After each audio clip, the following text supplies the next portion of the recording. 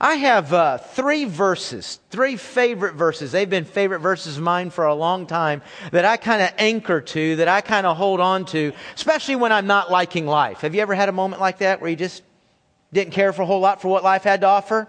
Maybe once or twice. Three verses that I anchor to. Genesis 50:20. What you meant for evil. Boy, isn't that good news? Whatever this week throws at you, whatever last week threw at you that was just wrong, it was just evil. Let me tell you something. Doesn't matter what situation, what person threw that, what they meant for evil, God means for good. God can pick it up and use it. Psalm 138 verse 8. The Lord will, not might, not can, not hopefully will. God will fulfill His purpose for me. And then Romans chapter 8 verse 28, which is kind of the center of what we're looking at today. We know that God causes all things to work together for the good of those who love God, those who are called according to His purpose. I have a favorite character in the Bible. He, to me, is just one of the most intriguing characters, the one I want to pull aside. How did you do it? How did you do it? Just questions for him and his faith. And that's the person of Joseph. You might know his story. It's told in Genesis 37 to 50. Genesis, big book of the Bible, 1/4 of that book is about the life of Joseph that is told there. And his life is an amazing portrayal of those verses that we just looked at. As a matter of fact, Genesis 50:20 is his words. It was Joseph that said, what you meant for evil, God meant for good. You might remember Joseph as the dreamer. The guy who had the coat of many colors. Remember that on the flannel graph board in Sunday school? Had that coat of many colors. Joseph was the 11th of 12 brothers. And the 10 brothers in front of him, well, they, so what would be the best word? Hated Joseph. I mean, really hated Joseph. And really, that was not as much about Joseph. It was about Dad. Jacob, who we also know as Israel. Jacob showed some real favoritism on Joseph's life. And that got, that sibling rivalry, it got up under the brothers. And they really didn't care for Joseph much for that reason. Well, God comes to Joseph when he is 17 years old. And comes to him in some dreams and basically reveals, man, I'm going to use your life. I'm going to use your life to lead this family, to protect this family, to provide for this family. Now, when you hear the word family, this family is in transition to becoming a nation. And so that's kind of what God is laying before Joseph. It reminds me of the old gospel presentation. Is any of y'all familiar with the 4 spiritual laws? And it opens up by saying, God loves you and has a wonderful plan for your life. Man, as I open up Genesis 37, that's kind of what I see God saying to Joseph. Joseph, man, I've got great plans for your life. Now, as you turn the page and start to read the story, it doesn't sound like a wonderful plan. As a matter of fact, the next event in Joseph's life, we find that his brothers are plotting his murder. I mean, folks, I wasn't kidding when I said they don't like him. They're actually plotting, killing, murdering their own brother. Well, one brother, kind of with a cool head, kind of, stops that and says, guys, we can't kill him. Now, we can beat the fool out of him. We can beat him up real good. And then let's sell him into slavery. Well, can you imagine what that must feel like? I would imagine there's some, I hope not many, but I imagine there's some in this room that can imagine. You know right what Joseph must have been feeling in that moment. Because you know what family abuse feels like. You know what it feels like to be rejected by somebody that's supposed to be your love, your support, your connection. So, that's not looking much like a wonderful plan, is it? Sold into slavery, bought by a guy named Potiphar. And, Joseph kind of lands on his feet. Just as Joseph rose up in the eyes of his father, well, now here he is in slavery and he rises up in the eyes of Potiphar. Folks, people could just see God on Joseph's life. The vice versa is also true. They could see Joseph was with God. And man, whatever Joseph put his hand to, man, it's like the hand of God was on it. It just went well. Whatever Joseph touched went well. And so Potiphar just kind of turned everything over to him. His house did better when Joseph ran it. Well, Joseph not only caught the eye of Potiphar, but he also caught the eye of who? Potiphar's wife, yeah. Not quite for the same reason. She kind of had a hankering for Joseph. And she began to make a play for him and to hit on him, actually make sexual advances against him. And Joseph says, I can't do this. Multiple times says, I can't do this. That would not only dishonor my master, it would dishonor God. I guess when you're reading the Bible, you expect Bible characters to say, well, that would dishonor God. But really, you think about where Joseph is. Couldn't we make a case? Joseph's in a place that he might say, hey, what's honoring God done for me? Yeah, God said He had a wonderful plan for my life. It's pretty much stunk since then. Why not? I deserve a little fun. I deserve a little pleasure. But no, he says, I'm going to honor God. How did God reward that? Well, now Joseph has on his hands a woman scorned. She goes back and she accuses him of trying to rape her. And he's thrown into prison.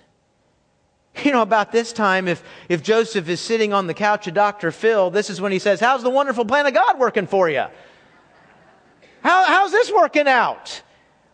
Really, hey, God loves you and has a wonderful plan for your life. And look how this thing looks like it's just spinning out of control. He's gone from family rejection and abuse to being sold into slavery. Now he's been falsely accused and imprisoned.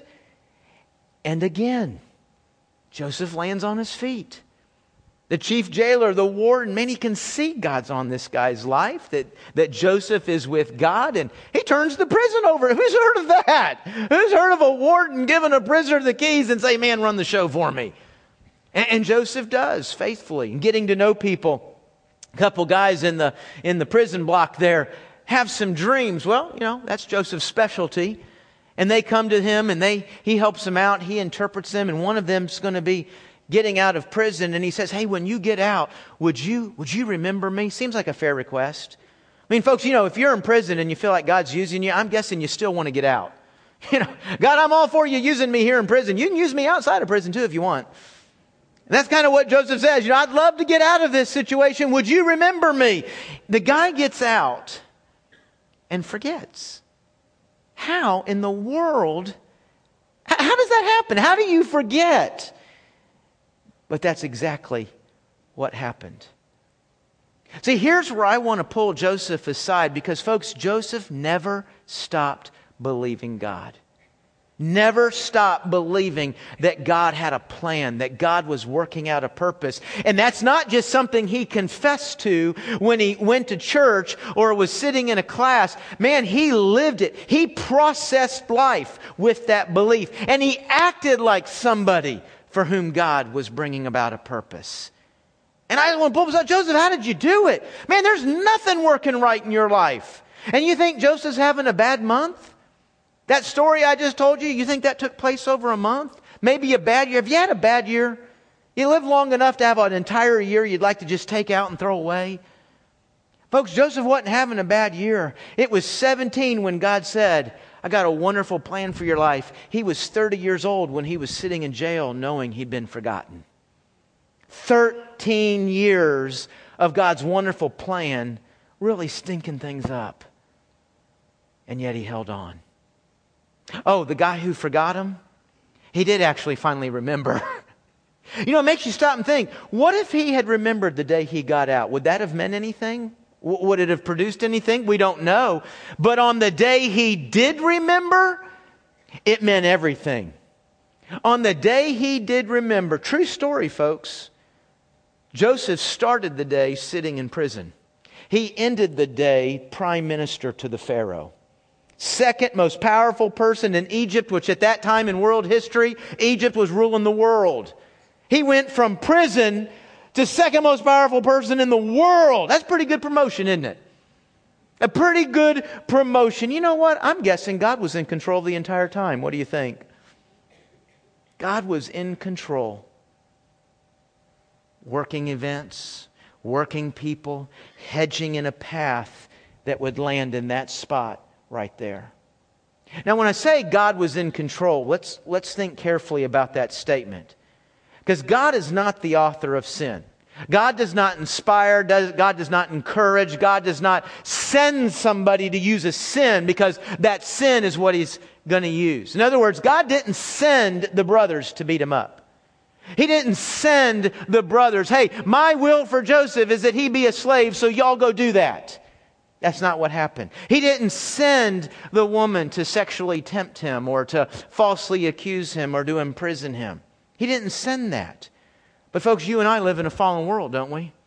We live in a fallen world. We live in a place that is touched and affected by sins. And God promises that He can pick up any of that and use it to fulfill this purpose. And that's really what a lot of the message of Romans 8:28 is all about. Now, to hang on, to anchor to Romans 8:28, to use that verse to process every event, every person in your life, the good, the bad, and the ugly, you got to believe two things about God. You got to believe He's good, and you got to believe He's in control. You have to believe absolutely both at the same time. It can't be one or the other. If God's good, but He's not in control, well, then you just have a big teddy bear in the sky. You know, He wants wonderful things. He's warm fuzzy for you, but He can't really do anything. You can't believe He's in control, but not good, because if He's in control, but not good, you can't trust Him. You don't know what He's doing. The good news for you and me is that Scripture affirms both. That God is absolutely good and absolutely in control. Let's review this real quickly. Look at the screen up here. Folks, there are 100 verses I could put up here about God's goodness. I just chose 3 just to kind of get us rolling here. Psalm 25, good and upright is the Lord. Good is God's character. It's what He is. Good is something that you and I do. It's an event. It's in a moment. For God, it's His character. Everything about God is good. His thoughts are good. His motives are good. His actions are good. God has never moved in a way that is not ultimately defined by good. Now, I can't hardly do this math, but it's the truth. When God moves to bring His wrath, that is the most good thing He can do in that moment. When God brings His judgment, that's good. Now, you know, the reason you and I can't do the math on that is because when we're revealing wrath, when we're releasing our wrath, it's not good, is it? It's not usually good motives, and it's not usually good results. But when God is being wrathful, He's being good. In every way He works, He is good. Luke 18, no one is good except God alone. You say, now, you know, as soon as you read that, somebody comes to your mind, doesn't they? You say, no, wait a minute, I know somebody good. That person's good. That group over there is good. But who are we good compared to? Each other. Yeah, you can put humanity on a scale, and down here we got some that are, man, they're really, really good. And down here we got some that are, well, not so much. Yeah, so we'll compare ourselves to one another. But folks, compared to God, there's nobody good, because there's nobody with the purity of God's goodness. There's nobody with the consistency and the faithfulness of God's goodness. No one is good like God. Every good thing, every perfect gift, every good moment. If you have a good second of emotion, that's a gift from God. Every good thing comes from Him. So Scripture absolutely affirms that God is good. It also affirms that He's in control. Now, I chose these verses very purposely. There's a lot of verses that communicate His control, but I want you to see how important it is to trust in His goodness, because 1 Samuel 2 is a tough one. This is a tough one to hold on to. The Lord kills and makes alive. He brings down to Sheol and raises up. The Lord makes poor and rich. He brings low and He exalts. And you thought it was that boss that messed you over. You thought it was that coach that wouldn't give you a chance. Now, folks, this is a tough thing. You can start to pretty much blame God for everything with that verse, can't you? You know what 1 Samuel 2 says? God's in control of the status of your life. I mean, you can read that. You can get kind of angry, can't you? Hey, God, my status stinks. Hey, you're doing a pretty horrible job if you're... No, remember, that's why you've got to have faith in His goodness. While that status might not be good, that's where you got to have that status in the hands of a good God who is working out His purpose in my life. Psalm 75, same thing. God is the judge. He puts down one and exalts another. This is a consistent message in the Bible. The Lord has made everything. Every job, every school, every person. He's made the good, the bad, the ugly. He's made the dog, the cat, the weather. He's made it all for a purpose. It all in some way is going to come together to weave out His purpose for your life and for my life. Joseph never stopped believing that. Joseph processed every decision in his life with that truth. Folks, we live in a fallen world. That fallen world is going to touch us, but God promises that by the time that world touches, it only touches in a way that He can use. It only touches in a way that's going to serve the purpose that He has in our life. As we love Him and as we're fitting in to His purpose. Now that leads to the question, well, what is God's purpose? How do we know that? I think another question is, well, man, my life is so messed up. Are you sure? Is there anything that can mess up God's purpose? Is there anything that can derail God's purpose? Let's look and see how Romans chapter 8 answers these questions. Look with me, Romans chapter 8, verse 28 this morning. If you don't have a Bible, we've got some in the chairs in front of you. Grab one or have somebody hand it to you, and let's look at this together. Romans 8, verse 28. Romans 8, verse 28. It says, "We know that all things work together for the good of those who love God, those who are called according to His purpose. For those He foreknew, He also predestined to be conformed to the image of His Son, so that He would be the firstborn among many brothers. And those He predestined, He also called. And those He called, He also justified. And those He justified, He also glorified." What then are we to say about these things? If God is for us, who is against us? He did not even spare His own Son, but offered Him up for us all. How will He not also with Him grant us everything? Who can bring an accusation against God's elect? God is the one who justifies. Who is the one who condemns? Christ Jesus is the one who died, but even more has been raised. He is also at the right hand of God and intercedes for us.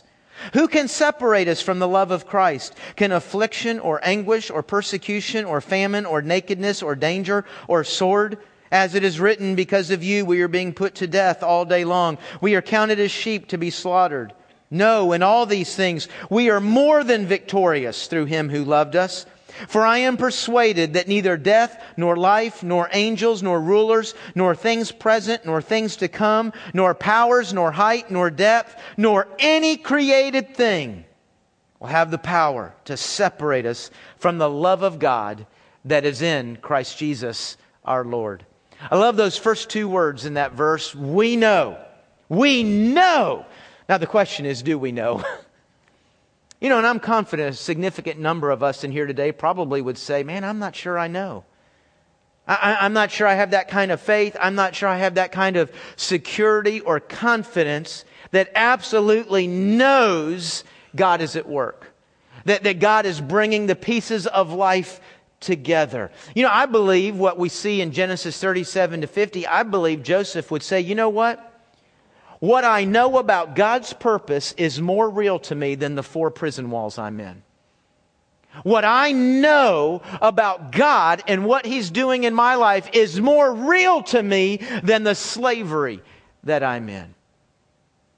In other words, what he's saying is, I'm going to respond to life, I'm going to define my life more by what I know about God than even the physical circumstances that surround my life. That's what it means there when it says, we know. We're not all there.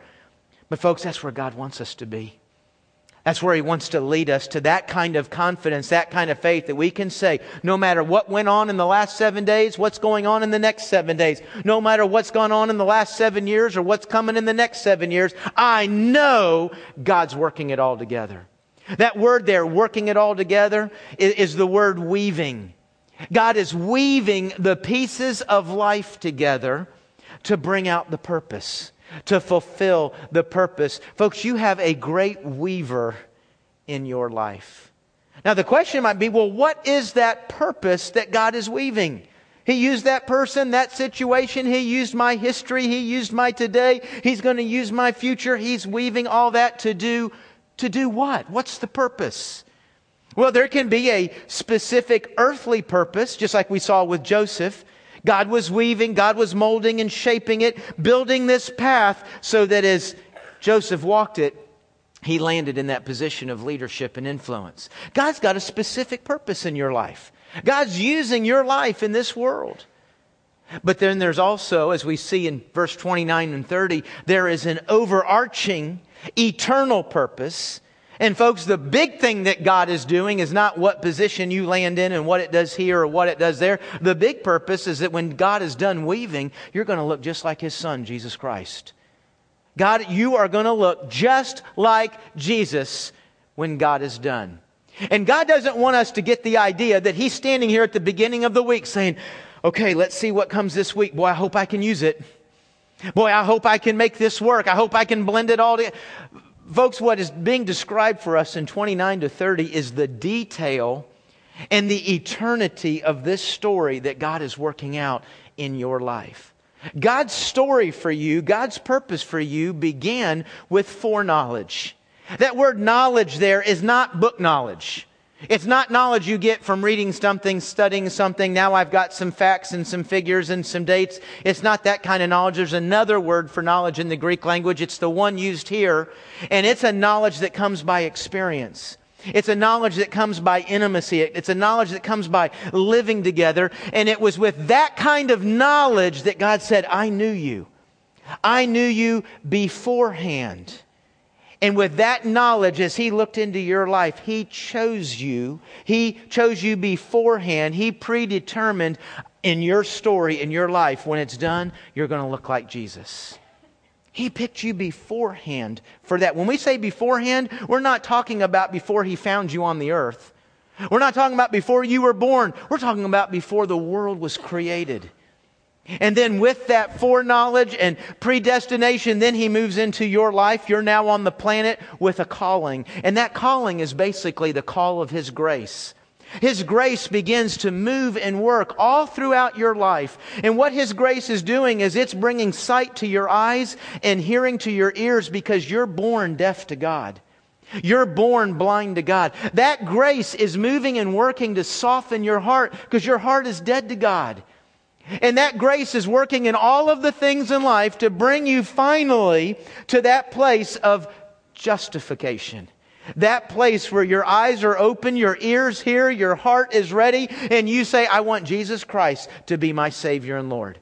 At that moment, you're justified. You're declared holy. The blood of Jesus Christ washes you clean. And now that you're declared holy, you can begin to live holy. This is where you've taken your sharp right turn toward the will of God, the purpose of God in your life. This is where you're on a bead to glorification. Glorification. When we say somebody's being glorified, we think of them being exalted and praised, right? That's not what this means here. Glorification is that moment that you finally step into the victorious purpose of your life. That it comes to its completion. It happens right on the other side of death. As you walk through those doors, the final pieces of weaving, the knots are tied, it's cleaned up, and my gosh, you look like Jesus Christ. And that's how you go before God to be rewarded. That's how you go before God to face the rest of eternity looking just like Jesus. What a great purpose that God has. And He's not just kind of making it up as He goes. Folks, God's story for you, God's purpose for you, God's salvation of you, it began before you were even born, before the world was created, and it is victoriously going to come to its conclusion. It will get there in eternity future. Notice in that phraseology that nobody drops out of the process. Verses 29 and 30 for me are a great proof of eternal security. That you cannot lose your salvation. Another word for salvation is justification. If somebody could genuinely be saved, if they could genuinely be justified and then lose that, then this verse is written wrong. Because notice what it says. Those He called, He justified. Who? The ones that were called. How many of them? Well, it reads that all of them. Those He justified, He also glorified. Now, if even one person could be saved, if even one person could be justified and then lose it, then it can't read like this. It would have to read like this. Those He justified, many were glorified. Those He justified, a whole lot of them. Those He justified, some of them. Put whatever words you want in front of it, but you cannot imply that all that are justified are also glorified if people could lose that along the way. No, all that are justified are also glorified. So nowhere along the process does God lose anybody. Well, that kind of leads to the next question, which I think I've already answered, but let's go ahead and ask it. Can the process get messed up? I mean, let's think about it, folks. It's wonderful, warm, fuzzy feeling to think that God is up there working with the pieces of our life, building this story. He's got a purpose for us. But let's be honest, and I'm sure it had to be this way for Joseph. Every now and then we're going to look up and we're going to say, are we sure somebody's in control? Are we sure this is what's supposed to happen? Maybe my story got wrecked somewhere. I think a page of my story got messed up. Can the process get derailed? Man, look at verse 38 and 39. To me, two of the most beautiful verses in all the life, in all the Scripture. For I am persuaded, I am confident, I have zero doubt, I have no insecurities, no anxieties. I am absolutely certain that neither death nor life. Now that kind of covers it all, doesn't it? Neither death nor life, nor angels nor rulers. The word for rulers there would imply the bad angels. So in other words, what it's saying is that good angels can't mess it up, bad angels can't mess it up. Nor things present, nor things to come, nor powers, nor height, nothing in the heavens, nor depth, nothing in hell, nor any created thing. Now folks, what is there that's not created? Everything other than God is created. No created thing will have the power to separate us from the love of God that is in Christ Jesus our Lord. Absolutely nothing can derail God's purpose for my life that is driven by love. Isn't it important to know that love is driving this, folks? God could have a purpose for your life. It might be to destroy you, right? God could have a purpose in your life. That'd be to make fun of you. My life is just to make you the laughing stock of everybody in the planet. And when we step into eternity, we'll spend all eternity laughing at you. No, it's driven by love. The story God is writing in your life, the purpose that God has for your life is driven by love, and nothing will undo that love. Do you notice none of that love is anchored to my well-being? None of that love is based on how good I do this or how good I do that or how many rules I obey. It's all anchored in Jesus Christ and what He did for me on the cross. Now, folks, a huge question when we talk about belief in God is what about evil? Isn't it? I'm sure somebody out, you've been telling somebody about your relationship with the Lord. You've been telling about the church you go to and what you're doing. And, somebody, if you're talking to somebody that's kind of an antagonist to that, a skeptic, they always want to know, usually one of the first 2 or 3 questions, what about evil? If God's so good, why is there evil? If God's all powerful, why is there evil? Now, the message today, the verse today, is not an answer to that.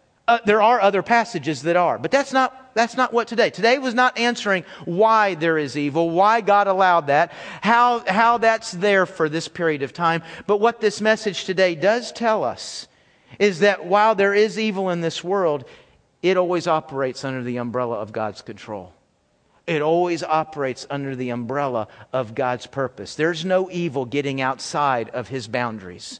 No evil getting outside of His grasp. It will fit His purpose. Does that mean we always understand it, see it, and like it? Absolutely not. And you know what? God's very clear, very fair. He's right, very upfront. And He tells us right up front, listen, He says this in Isaiah, I promise you, I'm going to work in ways you're not going to get it. You're going to scratch your head and you're not going to get it. You're never going to get it. You're not going to like it. But I am good. Trust in that. When you don't see the good work, when you don't understand the good work, you just trust in me. You see, folks, what Romans 8:28 does is it gives us the ability to relax. I don't have to figure out that person.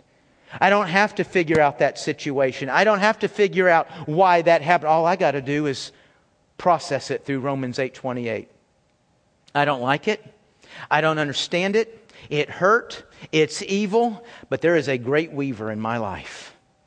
And that is not outside of my weaver's control. That's not outside of my weaver's goodness. And He is going to weave that into my life.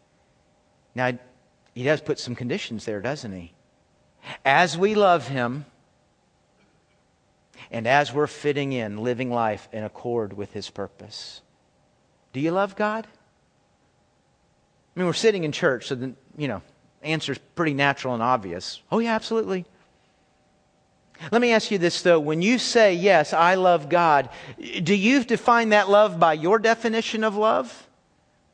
Or do you define it by the biblical definition of love? The biblical definition of loving God is obeying His commands.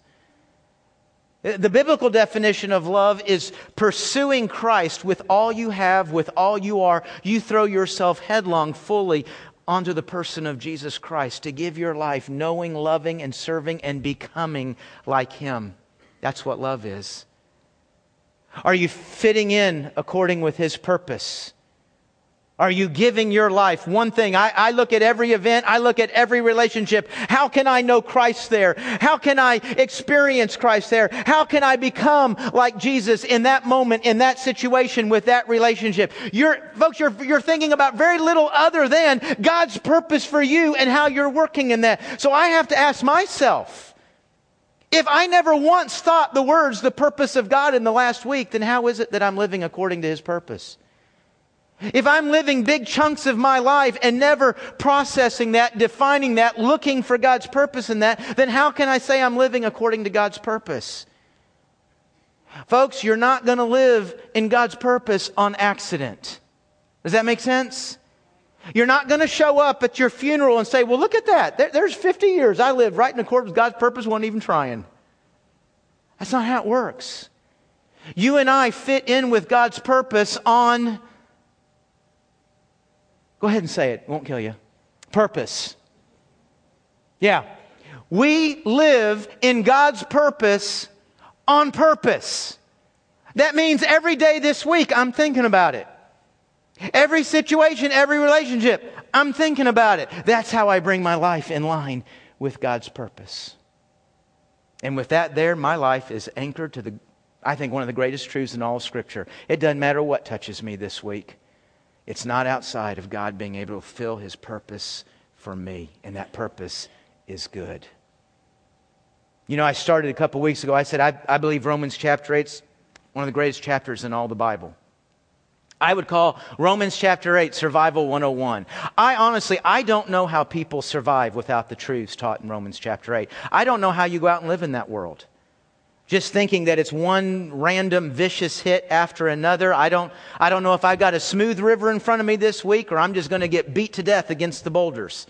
Wake up tomorrow and find out. Man, what a horrible way to live.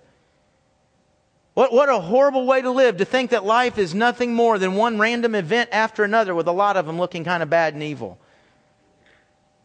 Romans chapter 8 offers us something so much more, something so beautiful. But this great chapter, with all it offers, begins and ends the same way. Romans chapter 8, verse 1, there is no condemnation for those who are, two great words, in Christ. Romans chapter 8, verse 39, the last verse of this great and long chapter says, nothing shall separate us from the love of God for those who are, two words, in Christ. Are you in Christ this morning? It's a yes-no question. It's not kind of, sort of. It's not, I'm on the way. I think so. I hope so. I'm not sure. It's either, yes, I can, because look at the words Romans wants us to have. With certainty, with confidence. I am persuaded. I know. Do you know that you're in Christ today? If you don't know, folks, as we come to a time we're about to conclude our service, we conclude it with an invitation. That invitation is to give you the opportunity to get in Christ and to get all of the truths of Romans chapter 8 hooked up in your life, engaged in moving and working in your life. Are you in Christ? If you're not, when our congregation stands and sings, there's going to be pastors down here at the front. Would you come forward and just say, hey man, I want to be in Christ? Let us pray with you, talk with you just for a moment about how that can happen in your life. You know, if you're in Christ, Christ says His body is what? The church.